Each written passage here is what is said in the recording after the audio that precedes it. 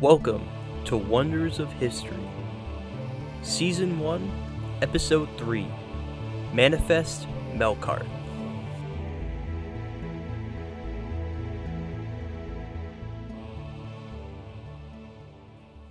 When I was about 9 years old, my dad brought me home something from the bookstore. It was a copy of Tales of Greek Heroes by Roger Laceland Green. Now, this particular copy, the Puffin Classic Edition, had an introduction written by Rick Riordan, whose Percy Jackson series you probably read if you grew up during the 2000s like I did. My mom had recently got me to read The Lightning Thief, which was the first book in the series, and throughout my exploration of Riordan's world, Tales of Greek Heroes served as my guide to the misadventures of the Greek gods in modern America. That book is still on my shelf to this day. I mean, hell, even as I write this, I'm actually staring at the purple head of Medusa that's on the spine. And this story is definitely not unique to me. At least in my part of the world, the Greek gods are the most well-known of the old European pantheons, with the Norse gods coming in second, and that's because of their importance to Western culture. The founding text of the Western tradition, the Iliad and the Odyssey, both center around Greek gods and heroes, and references to these figures are sprinkled all throughout pop culture, literature, art, movies, music, everywhere you look, really. I mean, the reason that my dad even gave me that book was because he was teaching those stories to his English students, and he wanted to share them with me as well. So I think we can all agree, on some level, that in Western nations at least, everyone has a surface understanding of Greek mythology. But is our understanding really as complete as we like to think it is?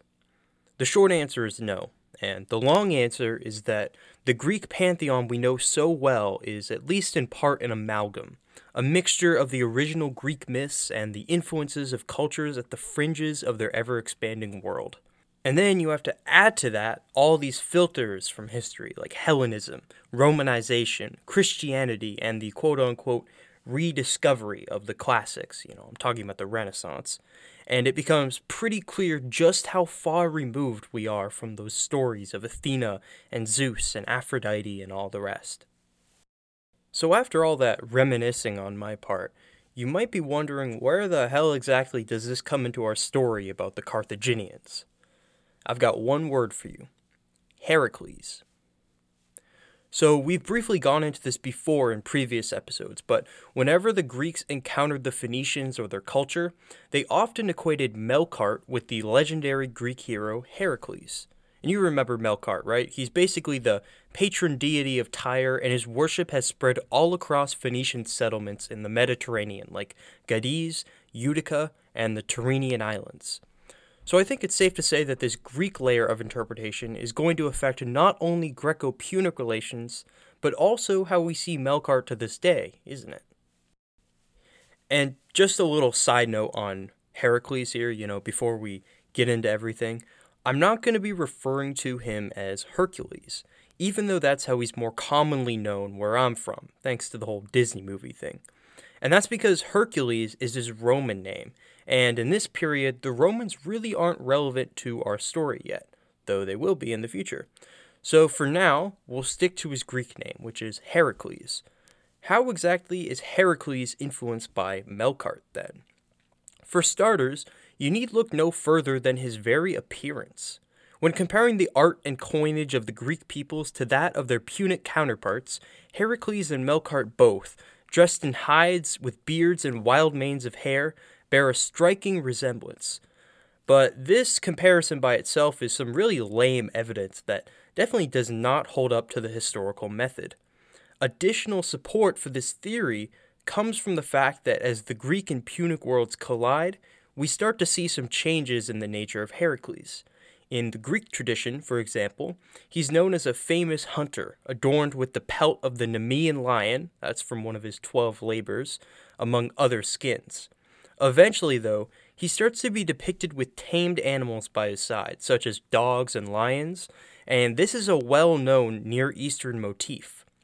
Recall the Tyrian anecdote that we talked about in episode 1 about the discovery of purple dye. The story goes that Melkart encountered it while walking the coast with his loyal canine friend. And take this with less of a grain and more of a handful of salt, but there is even some debate over whether some of Heracles' 12 labors were actually appropriated from stories of Melkart. On top of this, we have the fact that Greek writings, which, in addition to the Hebrew Bible, make up most of our primary sources on Phoenician religion, refer to Melkart as Heracles almost as if the two are interchangeable. Herodotus, Strabo, and Josephus, he's technically Jewish or Judeo-Roman, but he still counts in this category, all refer to the temples of Melkart, specifically the ones in Cadiz and Tyre, as temples of Heracles. Furthermore, there's the fact that as the cult of Melkart spread to places like Malta and the Iberian Peninsula, he and Heracles were both worshipped in the same temples as the same god. So, on balance, it seems that while Melkart and Heracles began as distinct deities, they eventually merged as the Greek and Punic settlers of the Mediterranean coalesced. Now, it turns out that this wasn't exactly a rare occurrence as far as ancient gods go. As we were discussing at the very beginning of this episode, this happened to a lot of the Greek gods, especially due to the influence that Hellenization had in both the Near East and the Western Mediterranean. Josephine Quinn provides a solid theory for this phenomenon In Search of the Phoenicians. According to her and other scholars, this all comes down to a simple case of needing to classify things in culturally familiar terms. You see, over the centuries, due to overpopulation and economic opportunity, colonists spread out from their homelands of Greece and Phoenicia. The Phoenicians, as we know, mostly settled in places like Cyprus, Malta, Sicily, Sardinia, North Africa, and Iberia. The Greeks, on the other hand, went to southern Italy, Sicily, and the southern coast of what is now France. This sphere, especially Sicily and the lower half of Italy, came to be known as Magna Graecia, or Greater Greece, by the early Romans. Of course, both of these peoples brought their native gods with them, as demonstrated by the Tophet sites that we find all over Phoenician settlements like Utica and Carthage. In the case of Melkart and Heracles, the idea is that these two gods fused because it was easier for the Greeks to understand Melkart in the context of a god that was already familiar to them. And since the Greek tradition is what has really been passed down to us, we see the results of all this in the myth of Heracles.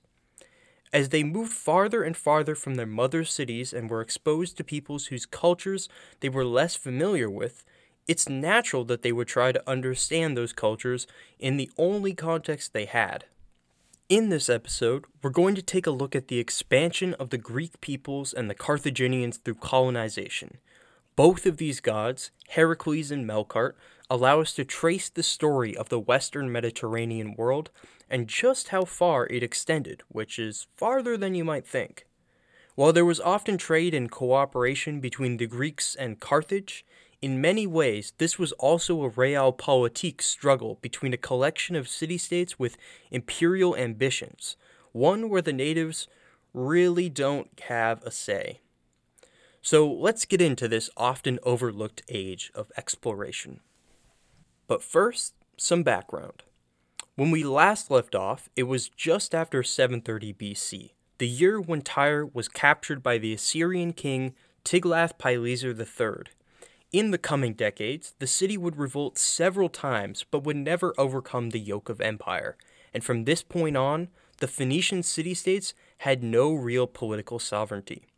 Carthage continued to send tithe to the Tyrians and supported their celebration of the Aegirsis, but also continued trade with Egypt, which had been outright banned by the Assyrians in its former mother city. Around the same time, all throughout the 700s in fact, the demand for food in Carthage and the other trade opportunities that arose from being in its proximity prompted Phoenician colonists in the western Mediterranean to settle on the coasts of Sardinia. Now, we talked about how the Carthaginians were already trading with people in Sardinia in episode 2. Remember, they were part of that trade network on the Tyrrhenian Sea that Carthage had access to. It included the islands of Malta and Sicily, as well as the Etruscan, Latin, Umbrian, Greek city-states in Italy. But now the Phoenicians were actually setting up their own commercial settlements in the south of Sardinia, all along the coast, really, and in an effort not to rely on trade with the Nuragic natives, which would have been more expensive, undoubtedly. Archaeological evidence supports this. These Sardinian settlements were very clearly constructed faster and more deliberately than their older Phoenician counterparts in other places in the Mediterranean. Richard Miles points out that Nuragic pottery becomes less prevalent in Carthage over time, so it's obvious that they were somewhat screwed over by this shift in trade and migration. Moreover, worship of a Canaanite god named Sid increased throughout Sardinia, suggesting that the Nuragi were assimilating with the Phoenicians and had poured the significance of a local deity into a member of the Carthaginian pantheon. By the 600s, much of the signs of Nuragic settlement disappeared from the south of the island, and from the coast as well.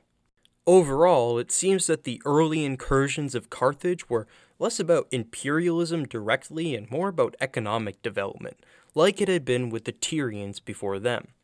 They, unfortunately for the Nuragic people in Sardinia, were just more successful at incorporating foreign cultures.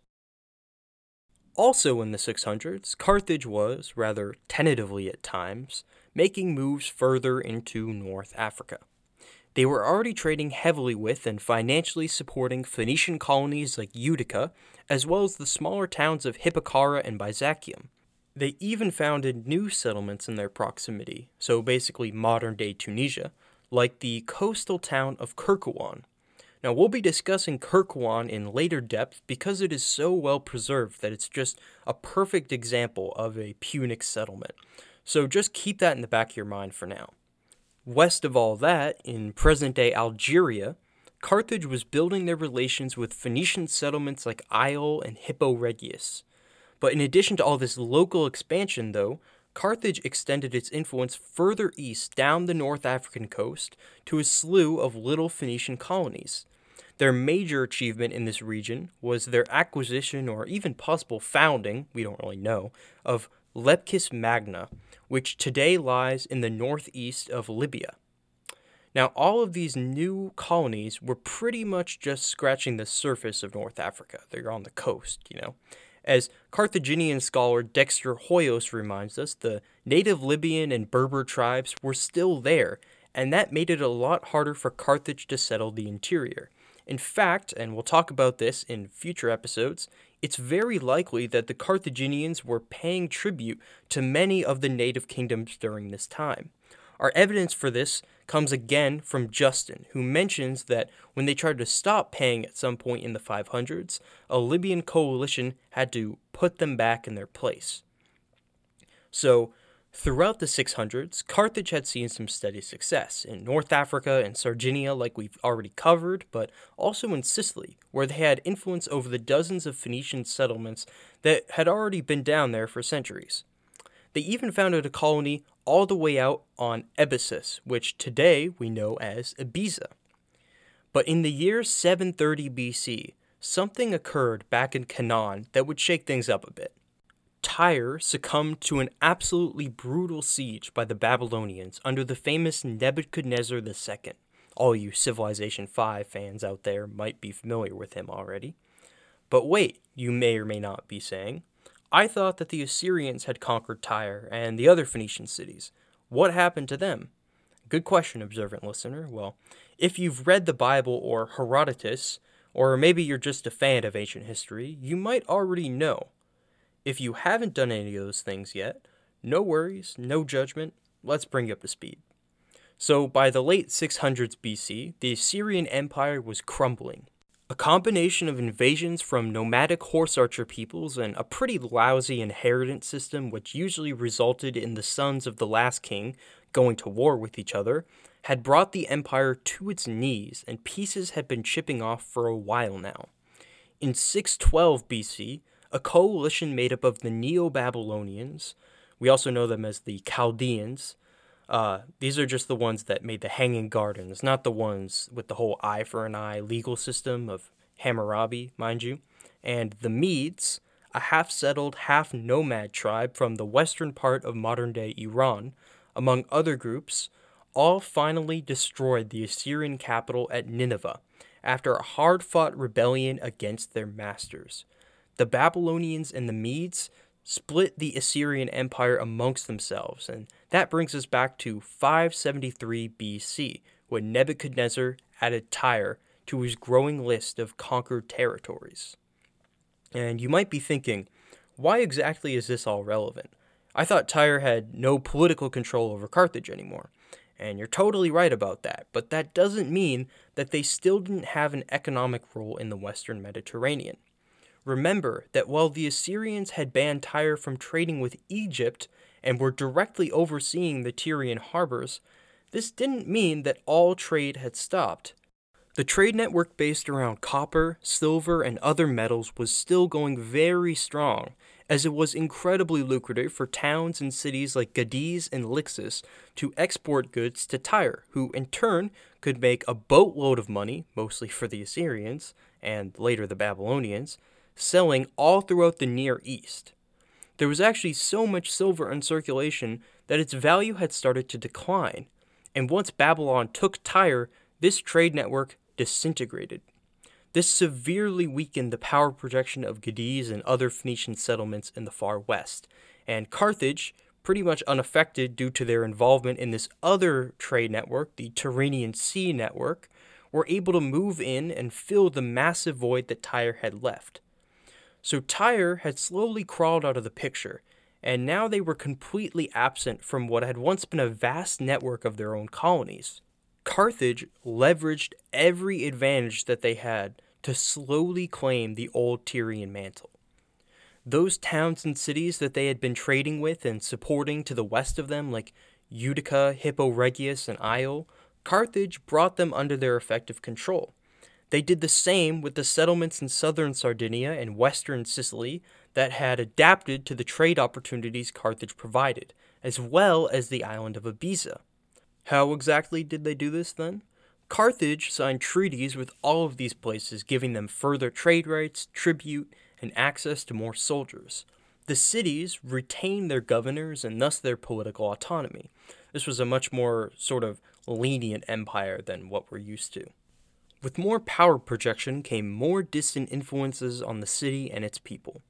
Historian Serge Lascelles indicates the remarkable variety of cultures present in the remains of Carthage in his work Carthage, a History.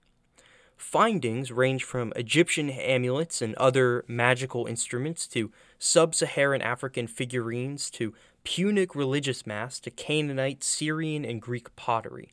Funerary practices included everything from cremation to Tophet burial. Architectural sites were just as varied.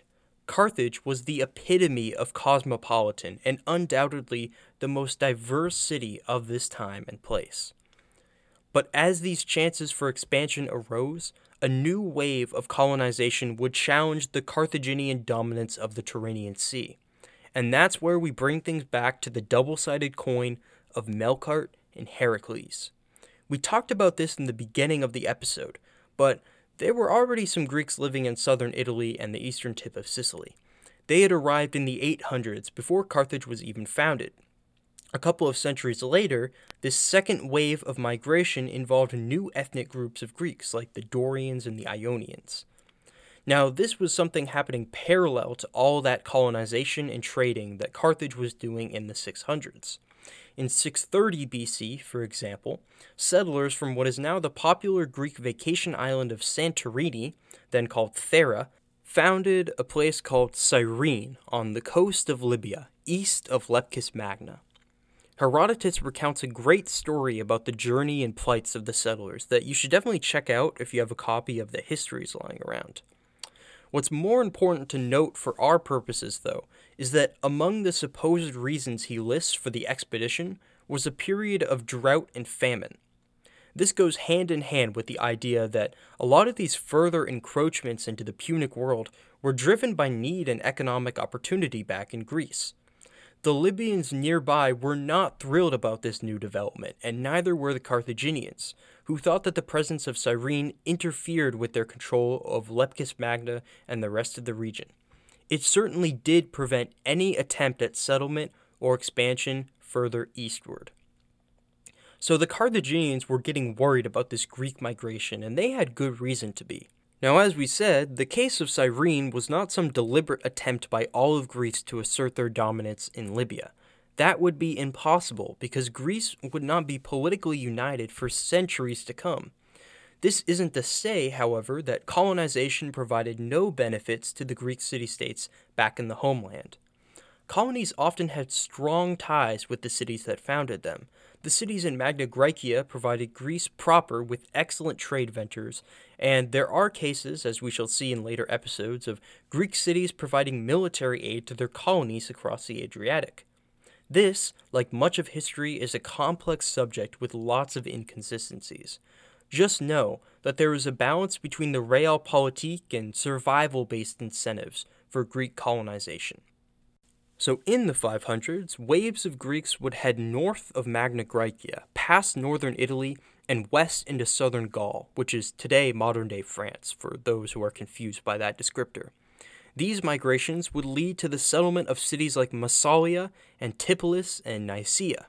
Now, if you're at all acquainted with French geography, those names might sound familiar. That's because these sites eventually became the modern-day Marseille, Antibes, and Nice. Something to point out, though, was that this didn't happen all at once. Antipolis, for example, was actually first a colony of Massilia, if things weren't already complicated enough for you with this whole Greek colonization thing. Now, if you were to look at a map of the general region where this is all happening, you might notice a couple of things. To the south of Italy is, of course, Magna Graecia. We've gone over that, but once you get to central Italy, that's where Greek territory ends and Latin territory begins. I say Latin instead of Roman because Rome was really just a city at this point, and the Latins were an ethnic group that encompassed the Romans and dozens of other peoples.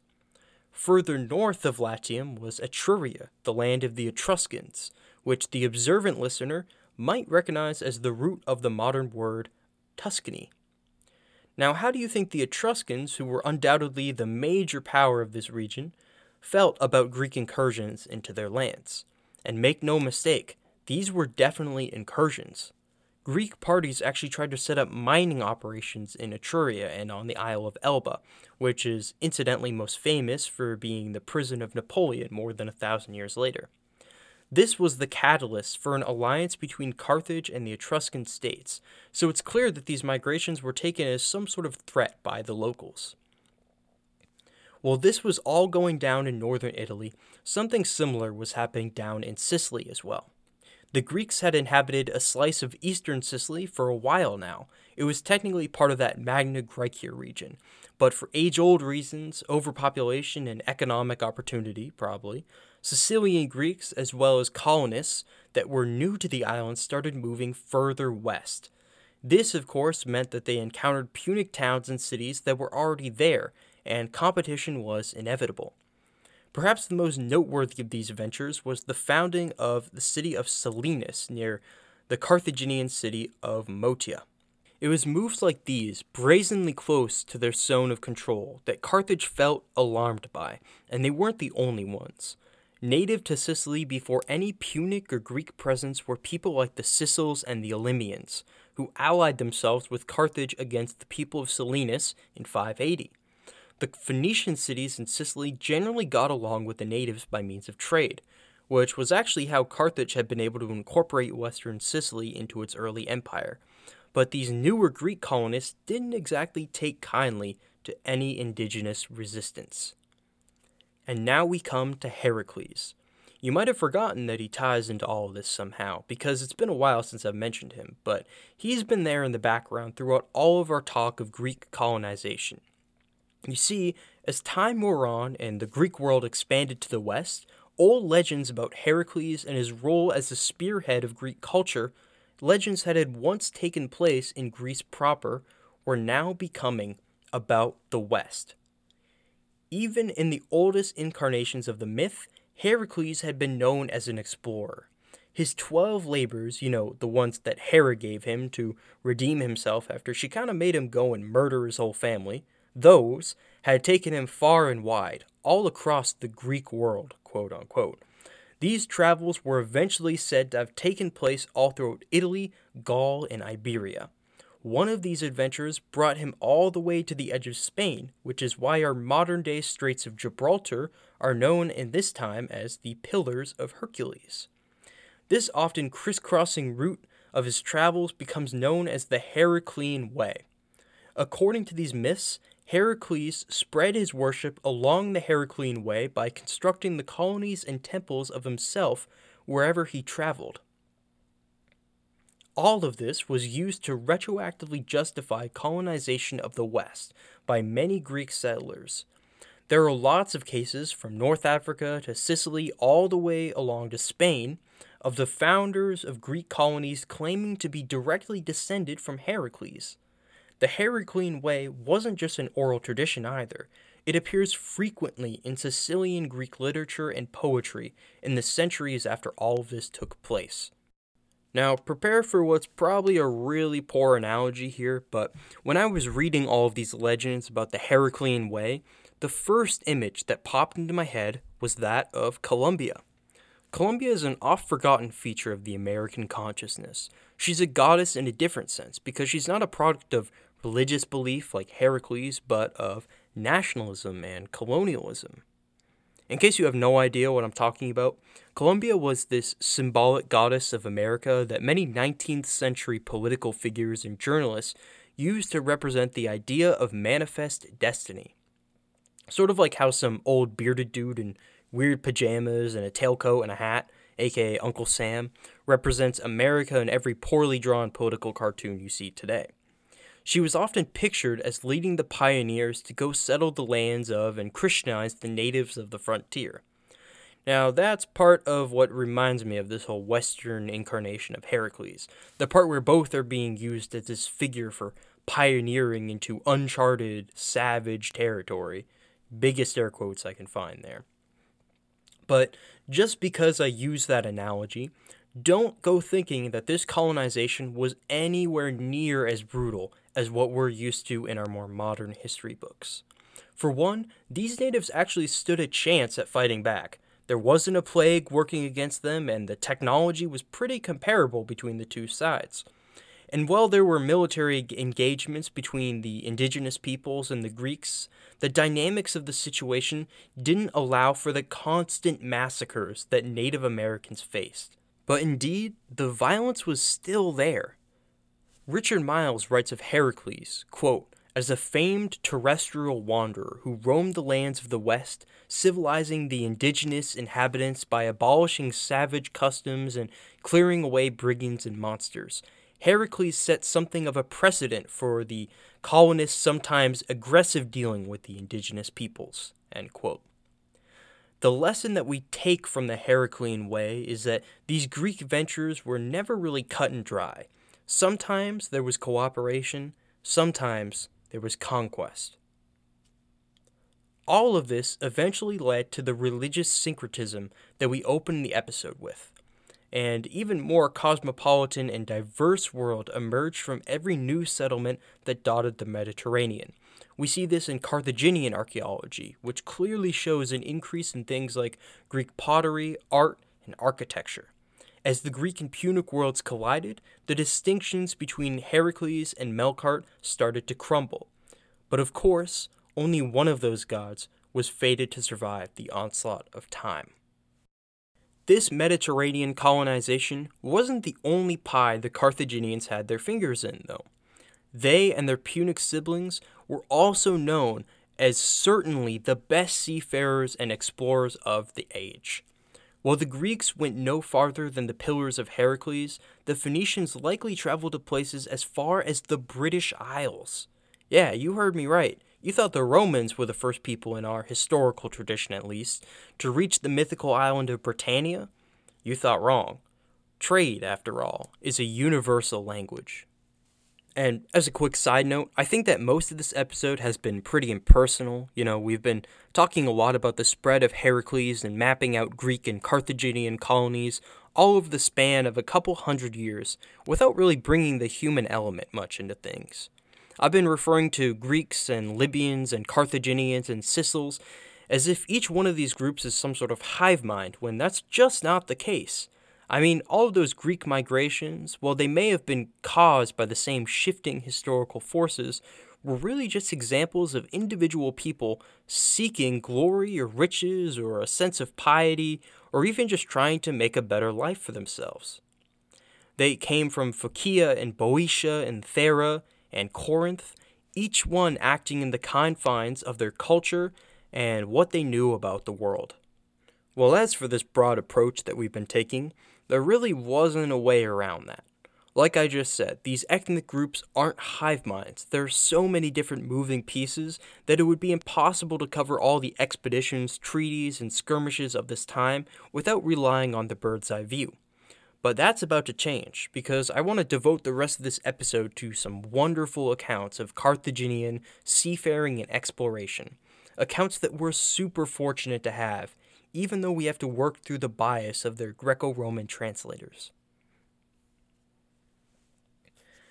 Now, I hope that piqued your interest because I've been super excited to tell these stories. The first one that we have to cover comes to us from Herodotus, and that gives us some clues to early attempts at Phoenician exploration beyond the Mediterranean.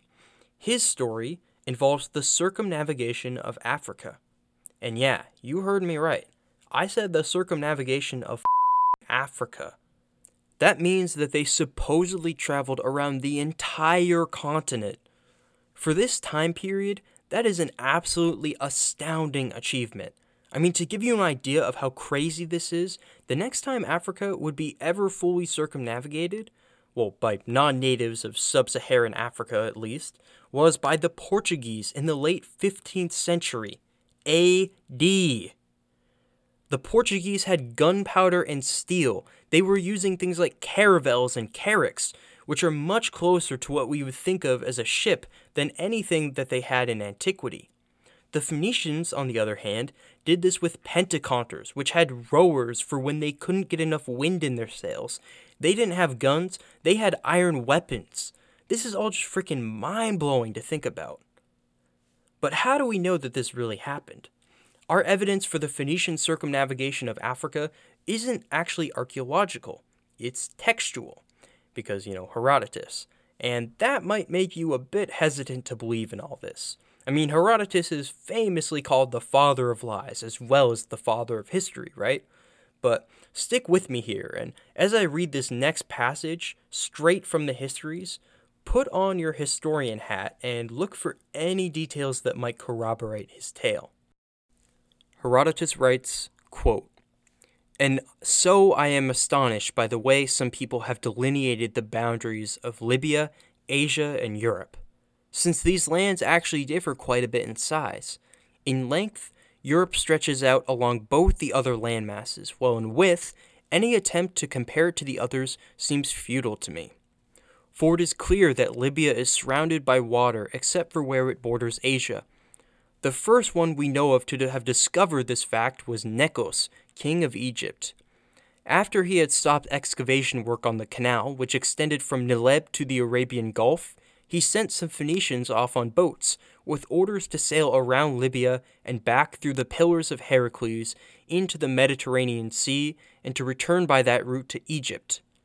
And so the Phoenicians set out from the Erythraean Sea and sailed to the Southern Sea. Whenever autumn came, they would put in to shore at whatever region of Libya they happened to have reached in order to sow seeds. There they would wait for the harvest, and after reaping their crops, they would sail on again. This they did for 2 years, and in the third, they came around through the Pillars of Heracles and returned to Egypt. They mentioned something else which I do not find credible, though someone else may, that when they were sailing around Libya, the sun was on their right side as they went." End quote. So right off the bat, notice how he didn't mention Carthage at all, but instead this Necos guy from Egypt. That's because this expedition was conducted around the 700s BC by Phoenician crews hired by Pharaoh Necos II. Now this takes place a lot earlier than the other two stories we'll be talking about, and it provides us with some solid evidence of just how advanced Punic seafaring capabilities were at the time. Advanced enough that if this account rings true, then ventures out past the Mediterranean would definitely be possible in the 600s to 500s BC. But does this account ring true, though? Well, if you were really paying attention to that passage, you may have noticed something strange right at the end. Those last couple of lines. They mention something else which I do not find credible, though someone else may. That when they were sailing around Libya, the sun was on their right side as they went.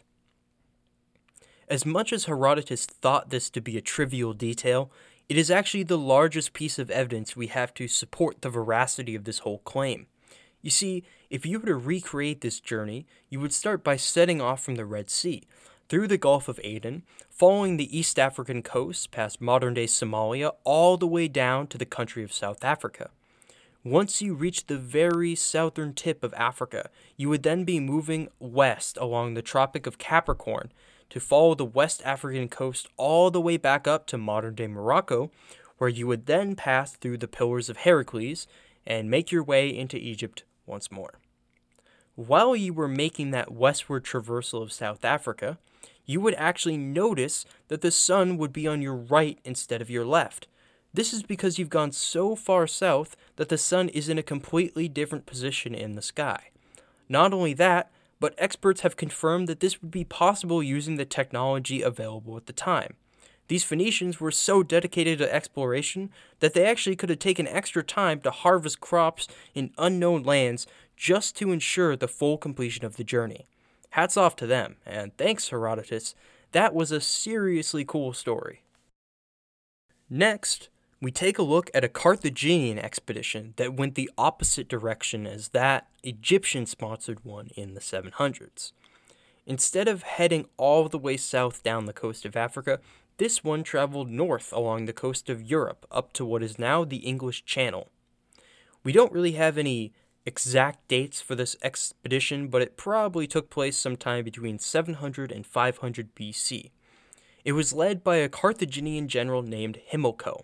Using a route established by Tartessus, which was an ore-rich kingdom in southern Iberia, Himilco and his fleet traveled along the coast of the Iberian Peninsula and Gaul, trading for metals with local peoples of modern-day Portugal like the Ostromimnians, and mapping out where the best goods could be acquired through exchange.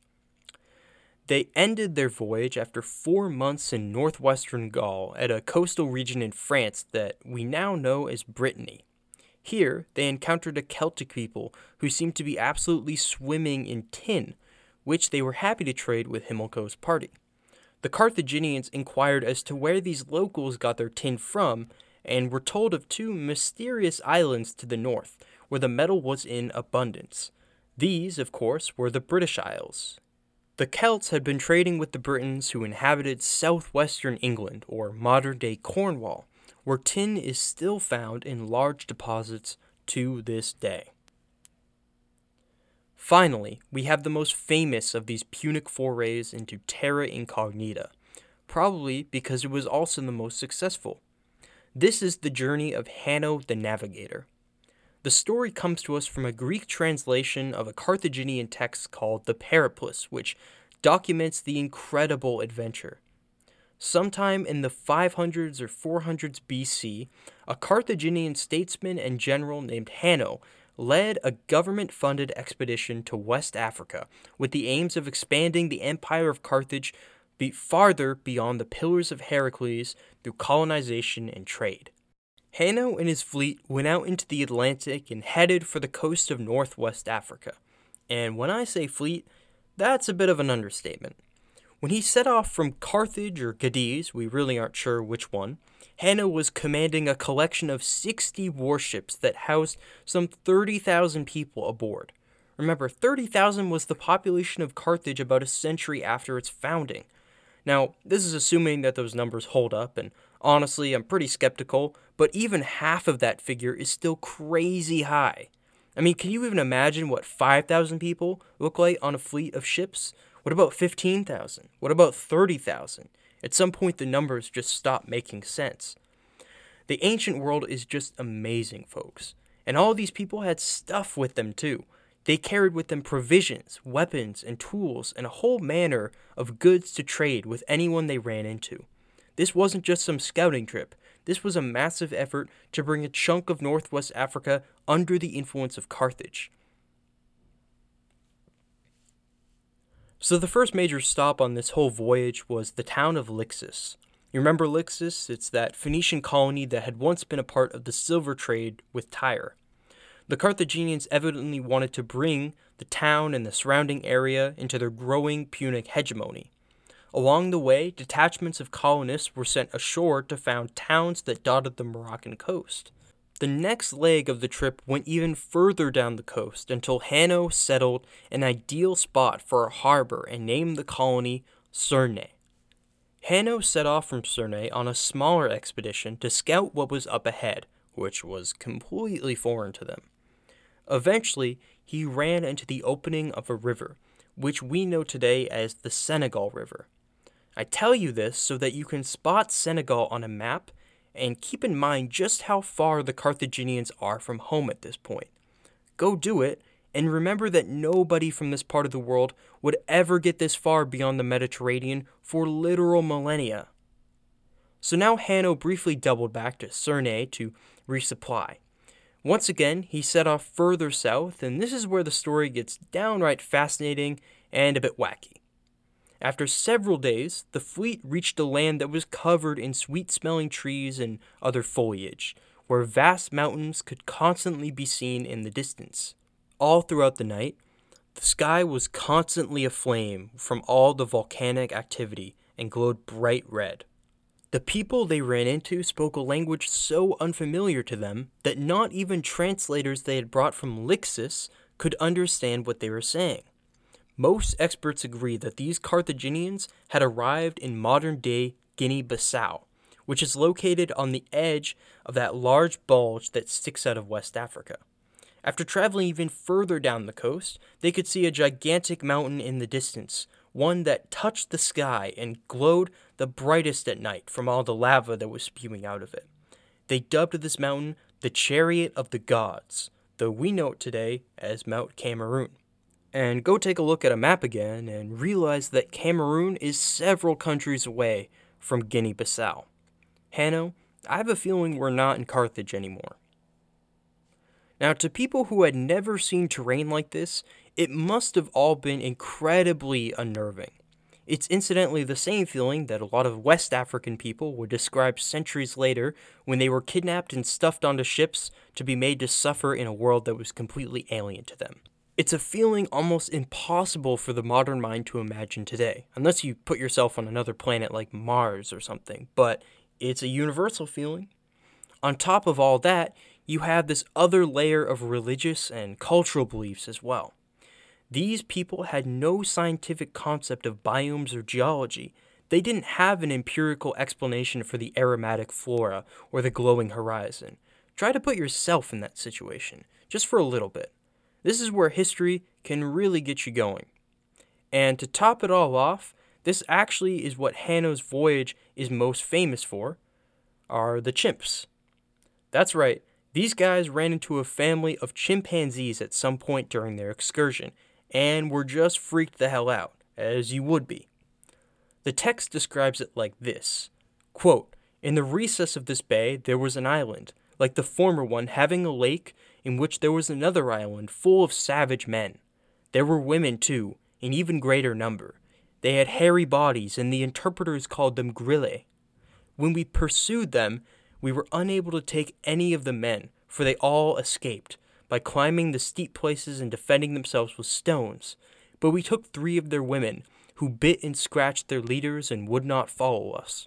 So we killed them and flayed them, and brought their skins to Carthage. For we did not voyage further, provisions failing us."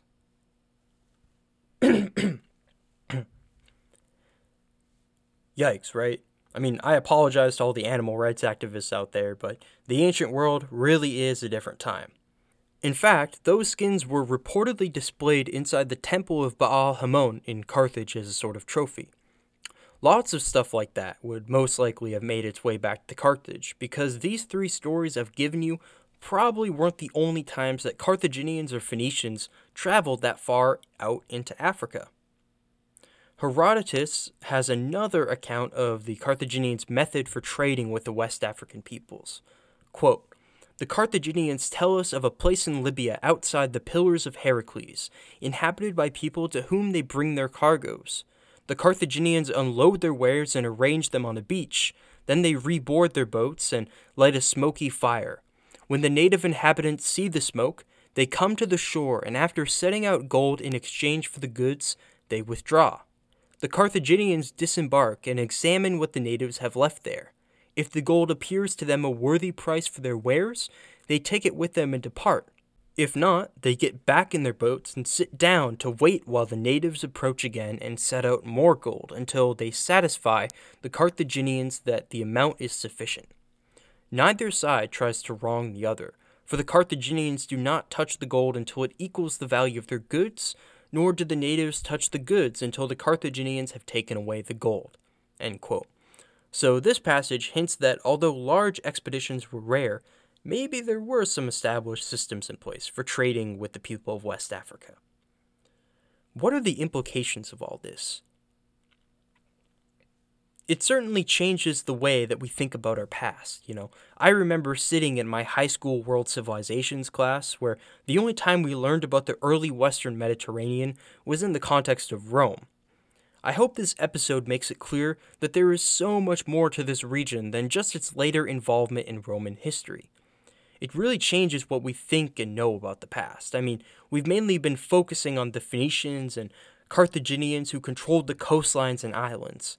We haven't even discussed in depth the Etruscans or the Celts or the Nuragi or Sicels or Celtiberians or Lusitani or Tartessians. All these cultures and more were interacting and rubbing shoulders. This whole ecosystem was scattered with worship of Melkar and other Punic gods, and thus it was largely facilitated by this Punic world that Carthage was rapidly becoming the center of. All this existed before the arrival of the Greeks, too, and we see its traces in the way it shaped good old Heracles. And this was all mostly done through diplomacy, religion, and trade, which often get labeled as boring by your average person compared to, conquest. I wanted to show you all that this is not the case, that there is wonder to be found everywhere you look in history, and I really hope I succeeded in this episode. In the coming episodes, though, conquest is going to become a more important tool in Carthage's belt, as they get a bit more aggressive with their empire building. There will be conflicts abound in Spain, Sardinia, Libya, and especially with the Greeks in Sicily, next time on Wonders of History.